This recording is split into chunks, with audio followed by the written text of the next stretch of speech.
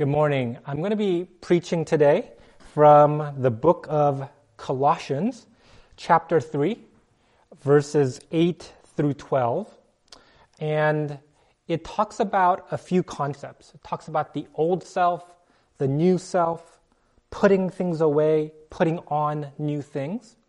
And Colossians, this segment of the scripture, it's within the context of Colossians 3, which is in the context of the book of Colossians, which is in the context of the whole New Testament, which is in the context of the whole Bible. But we're going to just talk about these few concepts, and I'm going to title this message, Liberated from the Old Self. And I'm going to try to put some flesh and bones on these words. And I realize there haven't been a lot of new movie releases during the pandemic, but pre-pandemic, every time there was a new Marvel movie, like, Avengers Endgame or Captain Marvel, my kids, Natalie, Peter, and I, we would get tickets for these movies at Old Town Monrovia, and we would go.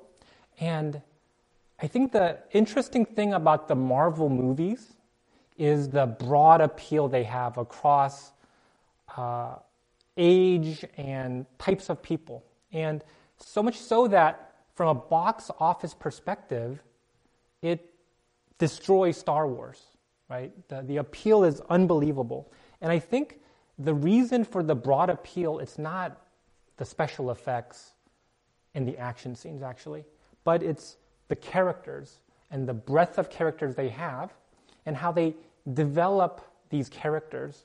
And so there's so many interesting characters in the Marvel universe, right? You have Iron Man, which is really the reason I got into Marvel.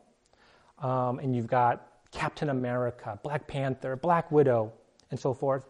And these movies do a great job of showing the arc that these characters travel from their old self to their new self or their alter ego superhero identity. And so, for example, my favorite character, I would have to say, is a guy named Scott Lang. And maybe it's because he's an engineer, but he starts as a divorced engineer, and he's recently released from prison, and he can't find a job because of his criminal record. And then he becomes Ant-Man, right? He becomes a superhero who can shrink to the size of a little ant. And then there's a guy named Stephen Strange, who I'm going to talk about a little more later. And his old self is an arrogant, self-centered, self-promoting, materialistic neurosurgeon. And he becomes Dr. Strange. And he becomes a defender of the universe who kind of fights in the background for Earth. And the interesting thing is Christianity promises a second life, a sort of an alter ego life, if I may say so. And it's the life in Christ, and it's the life lived out of the new self. And my hope is that today's message is going to shed some light on this, how we're supposed to live out of this new life. Okay? And so we're going to take a look at it we're going to look at 3 verses, actually, in this. We're going to look at verse 8, verse 9, verse 12. Actually, I forgot to actually even read this. So let's read it right now. I'm reading from the ESV, Colossians chapter 3, starting with verse 8. All right? It says, "But now you must put them all away." Okay, so putting away anger, wrath, malice, slander, and obscene talk from your mouth. Verse 9, "Do not lie to one another, seeing that you have put off the old self with its practices and have put on the new self, which is being renewed in knowledge after the image of its creator. Here there is not Greek and Jew, circumcised and uncircumcised, barbarian, Scythian, slave free, but Christ is all and in all." Verse 12, "Put on then, as God's chosen ones, holy and beloved," again, put on, "compassionate hearts, kindness, humility, meekness, and patience, bearing with one another, And if one has a complaint against another, forgiving each other. As the Lord has forgiven you, so also you must forgive. All right? So we're going to look at verse 8, verse 9, verse 12. We're going to be asking the questions, if I am liberated, if we're liberated from the old self, why do we need to keep putting off these things? We're going to ask, how are we actually liberated from the old self and live out of the new self? And then what does it mean to put on these things on top of the new self? All right? So let's pray. Let's pray together. God, we thank you for this word. God, we thank you for this day that you have given us. God, we will rejoice and be glad in it. God, we enter your courts with thanksgiving. And God, we humbly ask, God, you would open up your word, that you would pour out your Holy Spirit. You would give us a spirit of revelation and wisdom, that we might know you more, that we might see you through these words. Come and settle us during this time with your comfort and with your presence. In Jesus' name we pray. Amen. Okay, so we're going to start with verse 8. But now you must put them all away, anger, wrath, malice, slander, and obscene talk from your mouth. And I'm going to look at this verse by making an assumption and then asking a question, right? And the assumption is that, and we're going to talk about this later, is that we are liberated from the old self. And if you've been Christian for a while, you know that we're liberated because our old self was crucified with Jesus when he was crucified, and it was brought to nothing, right? So, and this is Romans 6, Colossians 2. The question I'm going to ask is that if we're actually liberated from the old self, then why do we need to keep putting these things off? Like, shouldn't we just be free? And therefore, we would never succumb to anger or malice, right? So why is it? And the answer is this, is that, and I want you to, when you see restaurants sometimes or grocery stores and they'll say, under new management, do you guys ever see that? That means a new owner has bought that place and it's under new management. And the thing is that even after we've been liberated from the old self, we're under new management. We can persist in the practices of the old management or the old self. Things that we used to do normally or naturally when we lived out of the old self. And so to put off means we have to intentionally stop these old habits, these old ways that were under the old management, such as anger, malice, wrath, slander, obscene talk, and then we obey God's ways. Okay? And so, let me just give you an example. And this is kind of what I've learned regarding putting things off, putting things on. And this is probably one of the first ways I experienced God, and this was during my freshman year in college. And really, it's kind of a tale of two freshmen, one of which was me, and the other was a friend of mine. And we lived in the same dorm, and we had the same major, and we had kind of the same background. His dad, I remember, his dad was an engineer at JPL, right here in Pasadena. And my dad was a physicist working at NASA Ames Center in Cleveland. And beyond those similarities, we actually ended up liking the same girl. So we had this weird love triangle. And after the dust settled, we both ended up very bitter. Okay? We ended up bitter about the whole experience. And the thing about bitterness is that it's not a static thing. It's not like you're bitter and it just stays the same, but it can grow if it's not dealt with. And you have to understand, I was a freshman, I was 18, not very mature, and so this bitterness grew. And at its root, at the root of the bitterness is usually an unforgiveness of a wrong done to us. And now this wrong might be a real wrong or a perceived wrong, meaning that we weren't actually wronged, but we think we were wronged, right? And so, in either case, there's this unforgiveness, and my friend and I, we were both bitter because we felt this person did us wrong, right? And the interest, and I've grown to realize that bitterness, when you're bitter, it gives you a sense of power. And because you feel that you have the right to be bitter, right? Because after all, I was the one who was wronged, right? I am the oppressed one. I am the hurt one. I am wrong. So you feel that justice is on your side. And so you feel there's a sense of justification for feeling bitter and angry and so forth.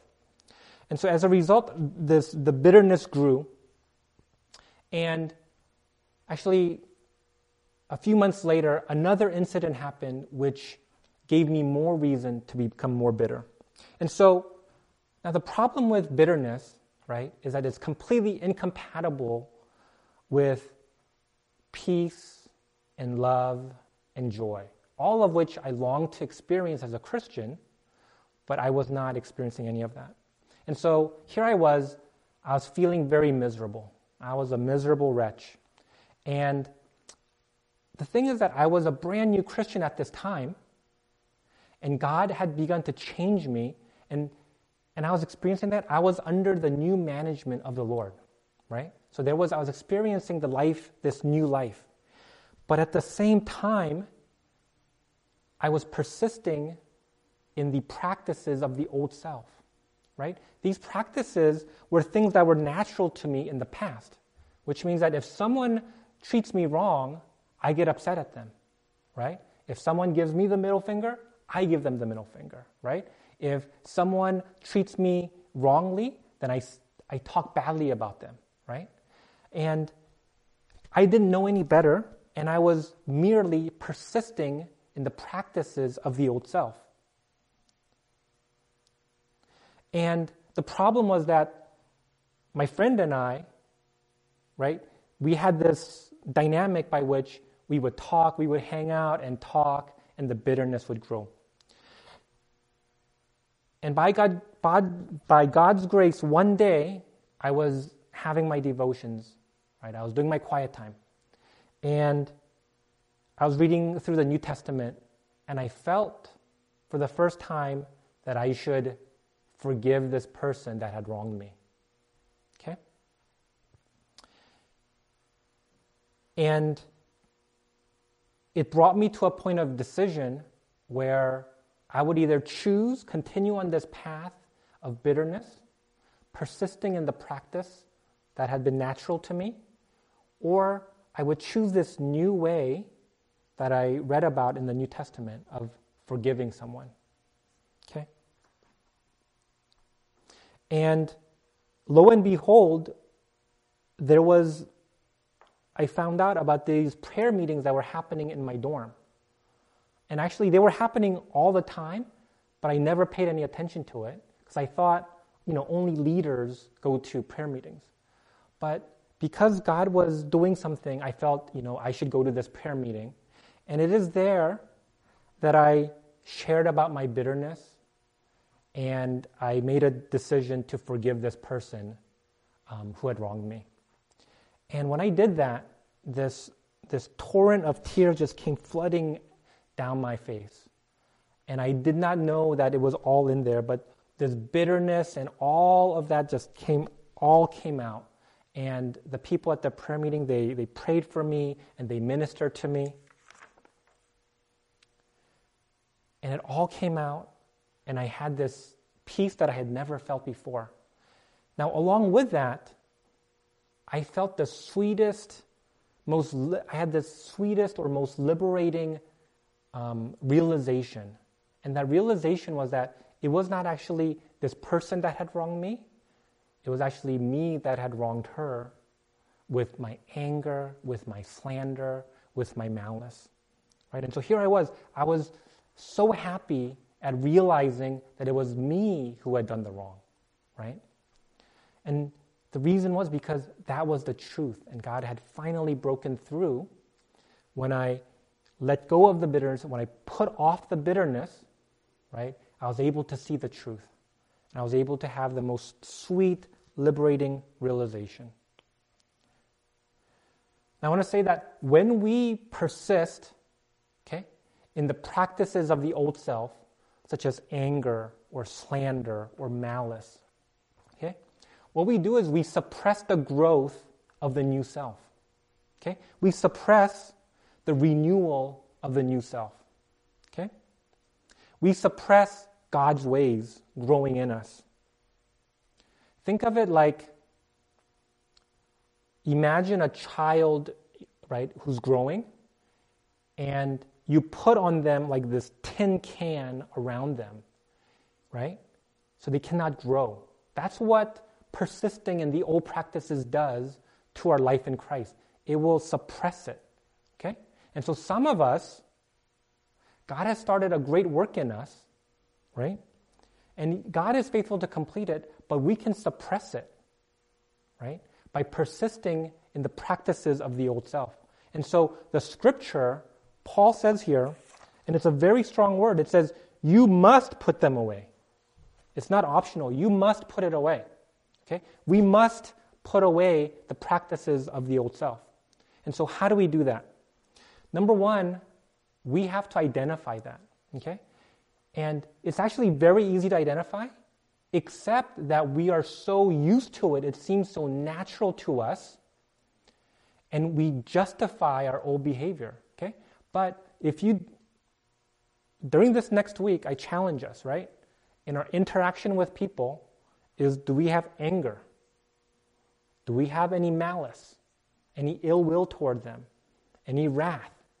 Right? Which is kind of anger bursting out. Slander.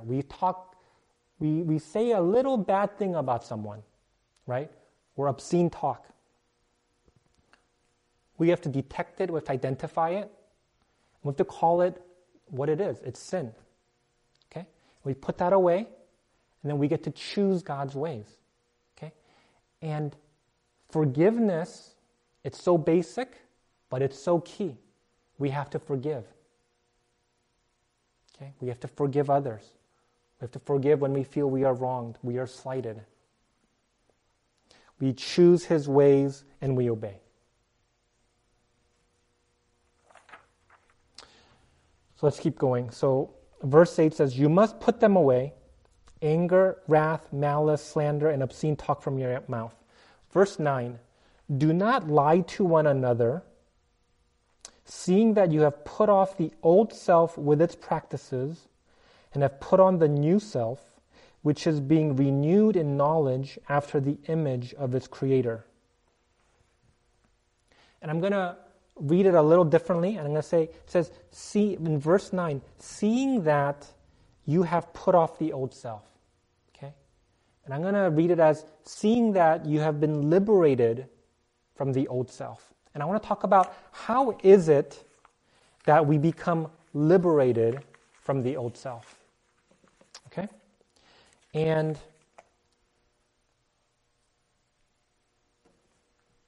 I'm going to talk about a boy named Eustace. Okay? And this boy named Eustace, he's a character in a book called Voyage of the Dawn Treader. And it's the fourth book in the Chronicles of Narnia.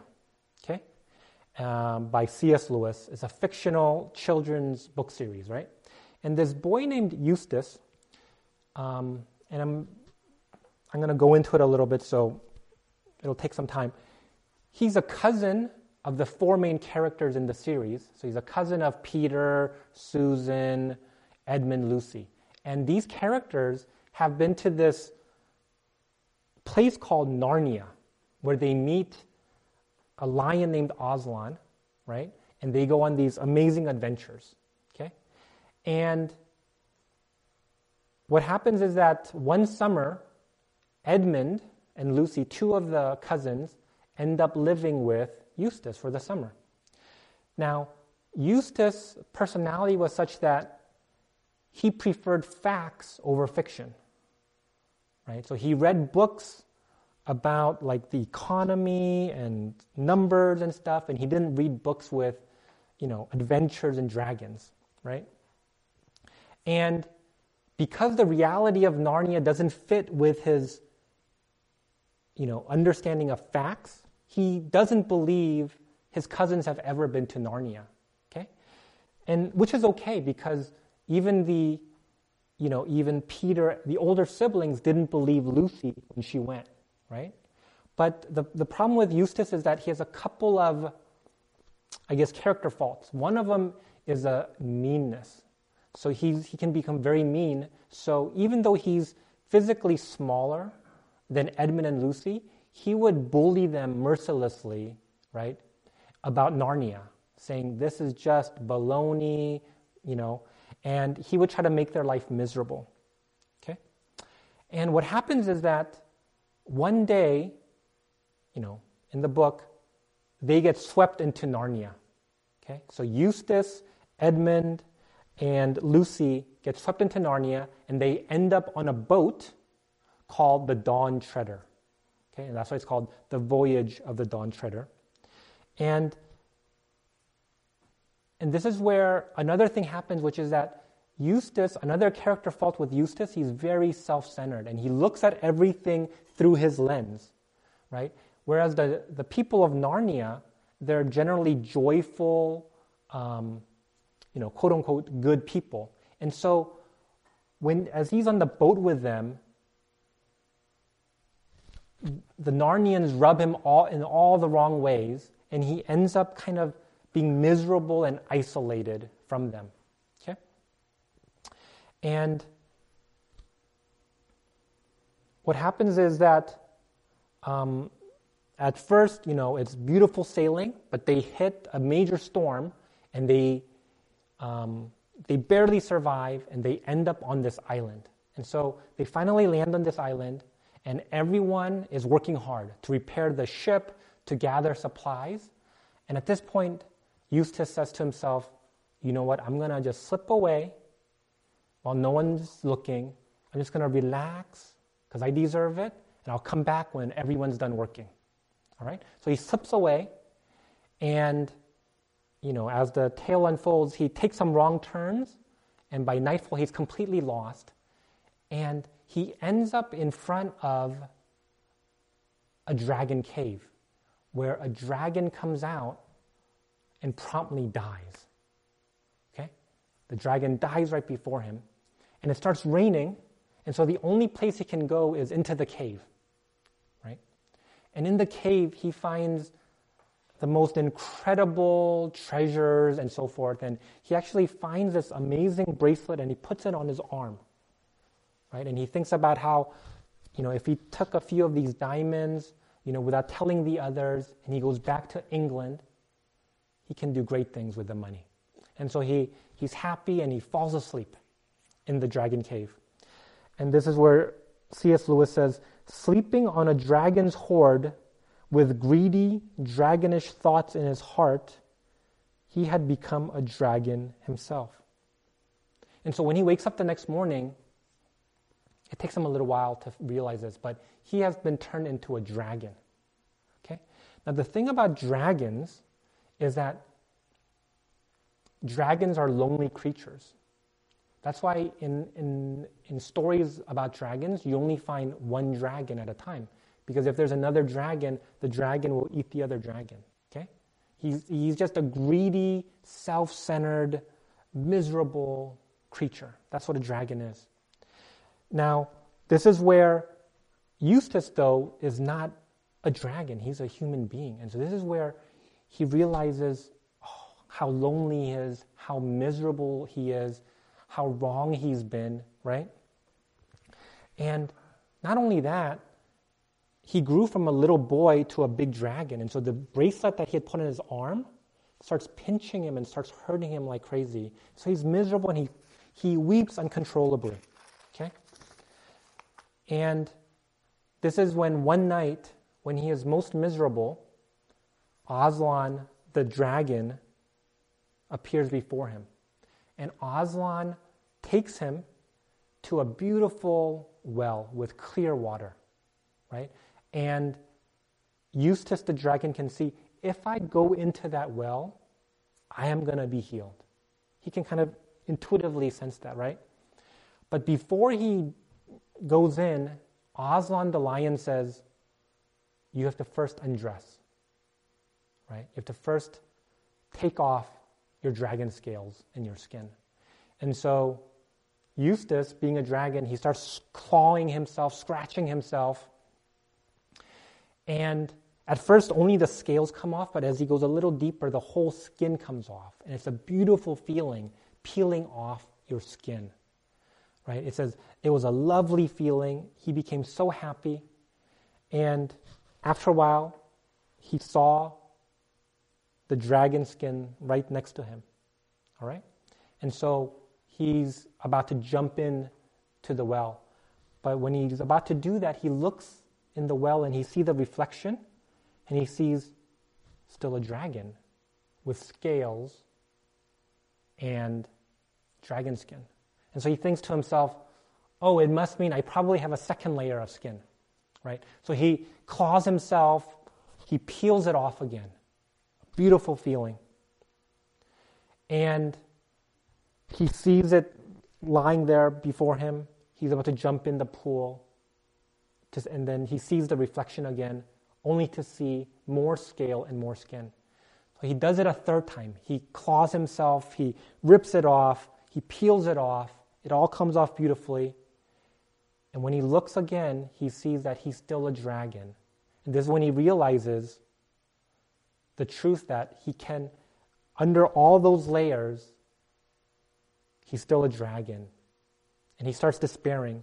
And this is when Aslan the lion says to him, you have to let me undress you, right? And this is where Eustace sees the lion's claws, and he's scared, right? And he's scared of how much it's going to hurt. But by then, he was so desperate that he said he just lies down on the ground and he lets Aslan the lion undress him. And this is what he says. The very first tear he made was so deep that I thought it had gone right into my heart. And when he began pulling the skin off, it hurt worse than anything I've ever felt. The only thing that made me able to bear it was just the pleasure of feeling the stuff peel off. And he continues, and he peeled the beastly stuff right off, just as I had done it myself the other 3 times, only they hadn't hurt. So this one really hurt. When Aslan did it, it really hurt. And after Aslan had taken his skin off, he caught Eustace and he put him into the water. And when he came out, he had been turned back into a boy. Okay? And after that, Aslan dressed him, gave him some clothes. And this is what the end of the book says about Eustace. It says,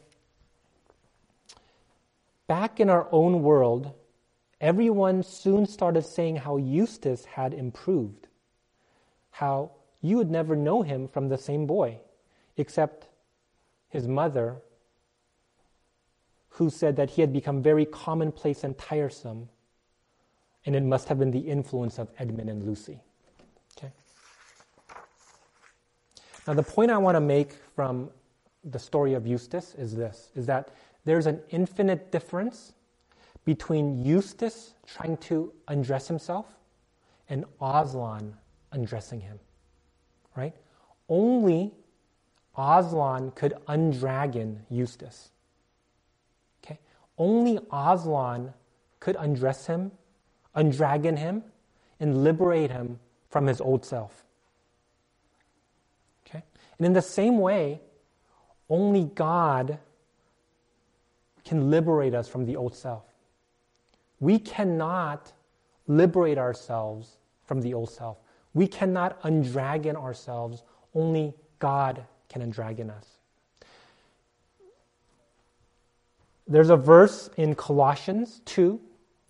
It's verse 11, and it hints at this. It says, in him Also, this is in Christ, you were circumcised with the circumcision made without hands, by putting off the body of the flesh by the circumcision of Christ. Okay? Now, knowing this though, there are 3 mistakes we can make even as sincere Christians. Okay? And I want to just go over these mistakes that we can make, even though we might be sincere in our faith. Okay? Mistake number 1 is not recognizing the need to be undragoned. Not recognizing the need to be liberated from the old self. Okay? Sometimes we don't realize that we are a dragon. Or we might be a dragon, but we're fine. Maybe we like the power and the wealth and the self-centeredness of being a dragon. Okay? Except we were never meant to be a dragon. Like Eustace, we were meant to be a child of God, a son of God, a daughter of God. Okay? And I have a word of encouragement and hope for those of us who might feel like, I don't recognize the need right now. And the encouragement is this, is that the pain will lead you back. Just like with Eustace, right? He put this bracelet on his arm, and when he became a dragon, this pain hurt so bad, right? And just like that, the bracelet, the pain will remind you. Maybe it'll be the loneliness of being a dragon. Okay? And we live in a day and age where people are just blinded to the state of their own heart, and we can share in this blindness as Christians. Okay? And so, maybe this is you, or maybe you know someone in this place, right? And I want to take a moment right now to pray. Let's pray together as a church, okay? Let's pray for people in this category. And so, Lord, we just come before you right now as a church. God, and we just pray. We pray, Lord, that you would remove the scales from our eyes. God, you would remove the scales off of the eyes of our loved ones. God, we pray this in the name of Jesus. God, that they might see your great love and their great need for you. We pray touching this in Jesus' name. Amen. Amen. The second mistake that we can make, even as sincere Christians, is that we recognize the need to be undragoned. We know there is something wrong, right? But like Eustace, we try to undragon ourselves. We try to liberate ourselves from the old self. All right? And the problem is this, is if we do that, we will never know the true joy and freedom of the liberated life. Because we cannot liberate ourselves from the old self. Only God can. And so, when we try to undragon ourselves, our life may look similar to the person who has been undragoned by God. Right? It'll be asymptotic, there we go. Just like Michael was talking about, right? It looks the same, but they're infinitely different. We might have the same values, the same principles, okay? But it'll be missing the fellowship with God, the intimate relationship with God. It'll be without the grace of God. It'll be without the life of Christ working within us. It's all our efforts, right? It's trying to be better, trying to be good, trying to be patient, trying to not be angry. Okay? And if that is you, then I want to just lead you through a prayer that I wrote down here. Okay? So let's just pray together. Just a prayer that I wrote that helps us to not try to undragon ourselves. Lord, I will stop my own efforts to undragon myself, but instead I will look to you and I will ask you to undragon me. I will ask you to set me free from the old self. And I look to the cross right now. I look to Jesus on the cross. And as I'm looking, I'm imagining that as Jesus died,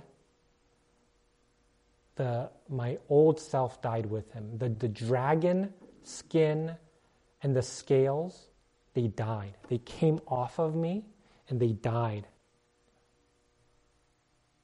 And when Jesus rose and walked out of the tomb, just as he rose and walked out, rose from the dead, right, we can walk out as a new self, leaving behind the undragoned, that old skin and scale. We can arise as a new creation. God, we just thank you. Amen. And the third mistake that we can make as a sincere Christian is this, is we know we want to be undragoned. We want to be liberated. But there's a little part of the old self that we cling to. We hold on to that little part. And because of that, God cannot undragon us. Because we're holding on to that little thing. He cannot undragon us completely. And if you want to be liberated from the old self, it requires a complete surrender. A complete surrender. Okay? And I know what it meant for me when I, as an 18-year-old freshman in college, made a complete surrender. Okay? And over the years, right, God has shown me, oh, this too, right? But at some point, we have to make a conscious decision to say, I surrender everything. I'm willing to surrender everything, okay? And it might seem like there's a price to pay, but for me, it was a very small price to pay for the greatest joy of being liberated from my old self.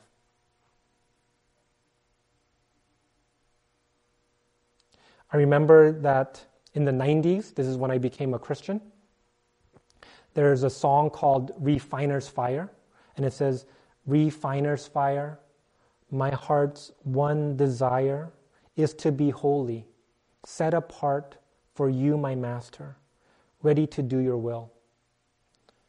And my friend that I talked about who was bitter with me could never understand why anyone would call God master and would want a religion where you call someone master. And for me, it was the most liberating thing to call God my master, right? Because I wanted to be undragoned from the old self.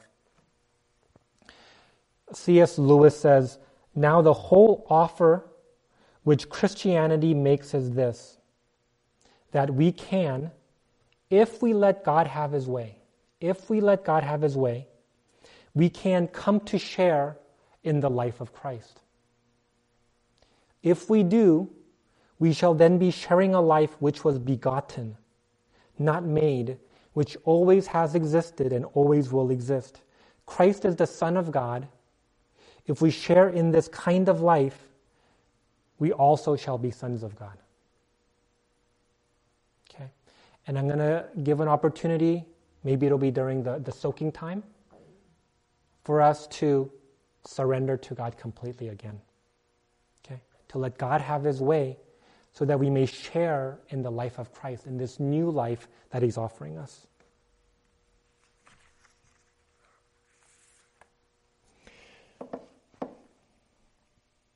So that is how we're liberated from the old self, right? When we ask God to undragon us. I'm going to move on to the last point, which is found in verse 12, is then what does it mean to then put on other things on top of the new self? Okay? And so let's go to verse 12. Put on then as God's chosen ones, holy and beloved, compassionate hearts, kindness, humility, meekness, and patience. Okay? And again, I'm going to share from an example, and this is a very recent example from my own life, of what it means to put on these things, okay? And maybe it was 3-4 months ago, I felt God leading me to grow in humility and patience, okay? And so there's verses in the Bible like, clothe yourselves with humility towards one another, right? And we know like patience is a fruit of the Spirit. So I wanted to grow in this. And at first, I found myself really struggling to grow in this. I just could not understand how I was supposed to become more humble or more patient. Right? And I knew it had to be more than just trying to be more humble, trying to be patient. I found myself writing in my journal things like, I really cannot get myself to believe that this other person is more significant than me. Right? And I must have been looking at Philippians 2, I think, where it says, count others, in humility, count others more significant than yourselves. And I just could not get myself to believe that or think that. But I persisted at it because I just felt God wanted me to grow in this area, especially in the way I related with my family members. And one day, I had this realization, by God's grace, that when I put on humility, that when I put on patience, it's not me trying to do what I think humility means or patience means, but actually it's humility being put on me and then acting upon me. Okay? It's completely different than I had thought. So let me give you an example to explain what I mean by that. Let's say you put on Air Jordans. Okay? Air Jordans are these sneakers made by Nike, right? And Michael Jordan used to wear them. And they're really cool basketball shoes. Okay? And I actually had a pair right after college. I bought a used pair off of a friend, and then I wore them for a couple of years, and then this dude wanted to buy them off of me. I sold them. I sold a used pair of Air Jordans. That's how cool they are, and I wish I hadn't sold them if I knew how much they would be worth, right? But anyways, when I put on Air Jordans, okay, and I go play basketball, I might feel cool. I might maybe feel a little more confident, but they don't make me a better basketball player, okay? Because they don't have any power within themselves to make me a better basketball player, okay? So they don't make me jump higher. They don't make me more athletic. They don't make me shoot better, okay? They're just cool basketball shoes, okay? Now I want to talk about putting on something different. And I'm going to use Doctor Strange, who's a Marvel character. And Doctor Strange, he has this thing called the cloak of levitation. Okay? The cloak of levitation. And according to Marvel's website, it's a magical relic that is able to move and fly on its own power, enabling its user to levitate and hover in the air. Okay? And it possesses a will of its own and moves by its own accord. So it's not, you know how Superman has a cape when he flies? The cape doesn't do anything. It's just for decoration. But when Doctor Strange wears the cloak of levitation, it's got its own power and will. And so there's a scene where Doctor Strange, okay, kind of first becomes Doctor Strange, and he's fighting these bad guys who want to kill him. And he's wearing the cloak of levitation for the first time, and his enemy is coming to kill him, and Doctor Strange has no weapon, so he sees to his right an axe. And so he tries to run towards it to get the axe. And what you see is that the cloak of levitation prevents him from going there. Because the cloak of levitation has a will of its own. And so he's probably wondering, why are you not letting me get the axe? Right? And then he realizes the cloak of levitation is pulling him this way. And when he looks this way, he sees another weapon that he's supposed to use. It's a much more effective weapon.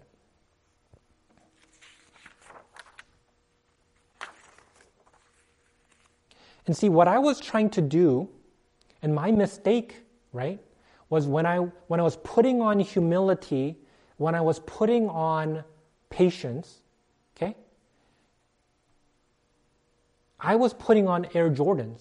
I was just trying to be more patient. I was trying to be more humble. I was trying it all out of myself, right, and saying, this is how someone should be more patient. And I was trying that. And obviously, of course, that doesn't work. What we need to realize is that when we put on these things like humility, let's read this. Compassionate hearts, kindness, humility, meekness, and patience. Okay? These are actually, Scripture is not just telling us, try to be more this way. It's actually saying, put it on. And the way I understand it is this, is that these things, right, are in Christ. Right? These are the virtues of Christ. And because Christ is in me, these virtues are in me. And when we put them on, right, they start to act upon me like the cloak of levitation acted upon Dr. Strange. Okay? Now, the thing is that these virtues don't just start acting upon us, but they require us to take an intentional step of obedience, to put it on and say, I am willing to be acted upon. And here's what I learned is that when we take that step of obedience, the reality of God breaks through and we start experiencing some of that. Okay? So this is what happened for me. So as I spent time fellowshipping with God and trying to put on humility and patience, I began to notice that humility and patience began to restrict me. It began to restrain me from what I would normally do before. So for example, in the past, okay, and I regret to say this, but maybe in the past, I would have normally criticized people in my family. I would have pointed out something they were doing wrong, give them unsolicited advice, because I am the wise guy and, I know what's right, okay? And I thought I was doing right. But what I realized is that as I put on humility and patience, I felt something telling me, restraining me, restricting me from doing that. Does that make sense? It's like the cloak of levitation wouldn't let Dr. Strange go to the right. Humility and patience restrained me from doing what I normally would do, doing what I thought was right in the past.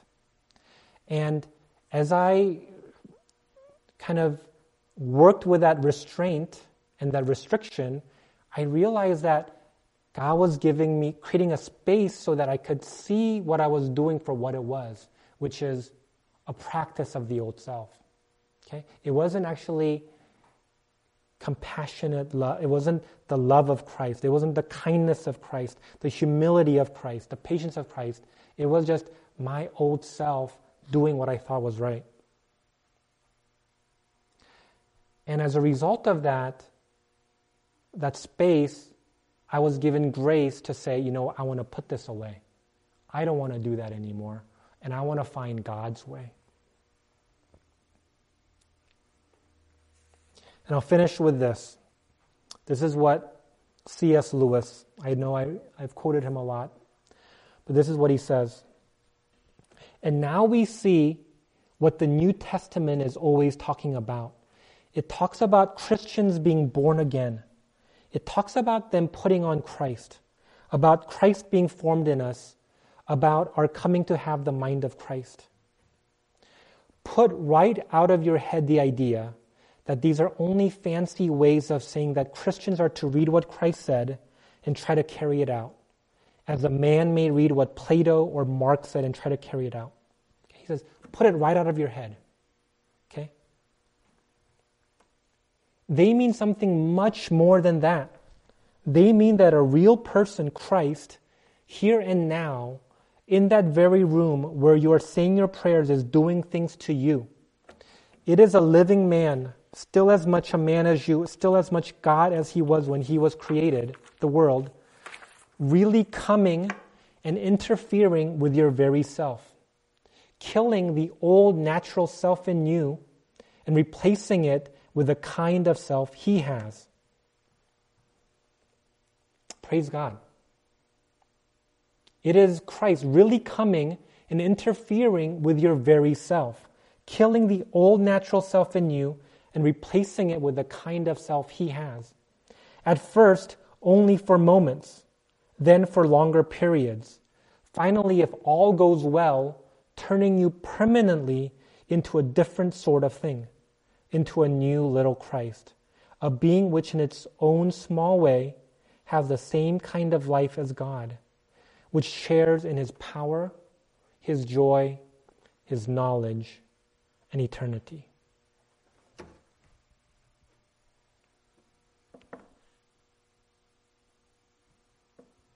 So with that, we're going to close, and I'll pray for us right now.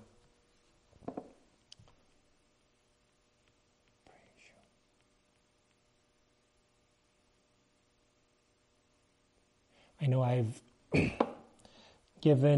perhaps given you a lot. I've given a lot of teaching. But right now, what we want to do is actually worship God. We want to worship Christ.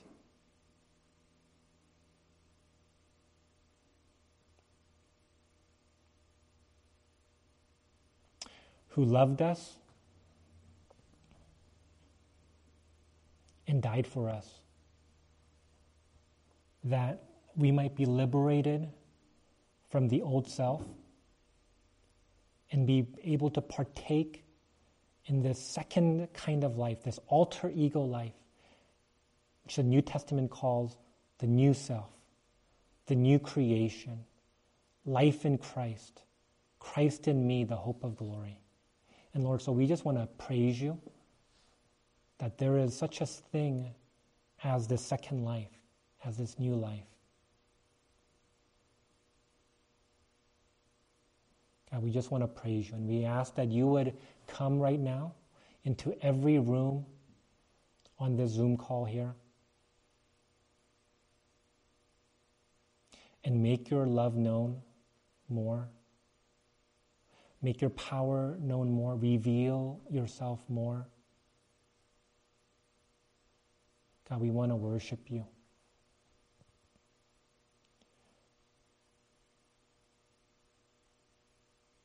We worship you, O God, who died to undragon us. God, so that that corrupting influence of the old self might be torn off, peeled off completely, so that we can walk away as a new creation and begin to put away the practices of the old self, things that were so natural to us, things that we justify with our minds.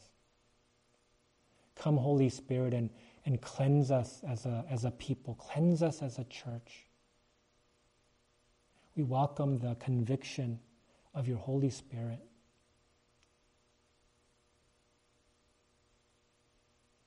And God, we just thank you that we don't have to just do it on our own, but that there is this life in Christ that you actually, as C.S. Lewis said, God, you really come and interfere with our very self.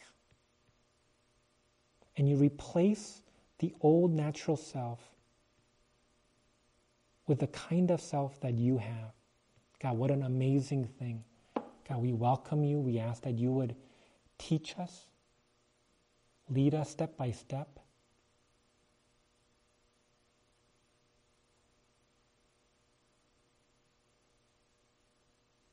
And so we bless you. God, we worship you. We thank you for this word. We pray all this in Jesus' name. Amen.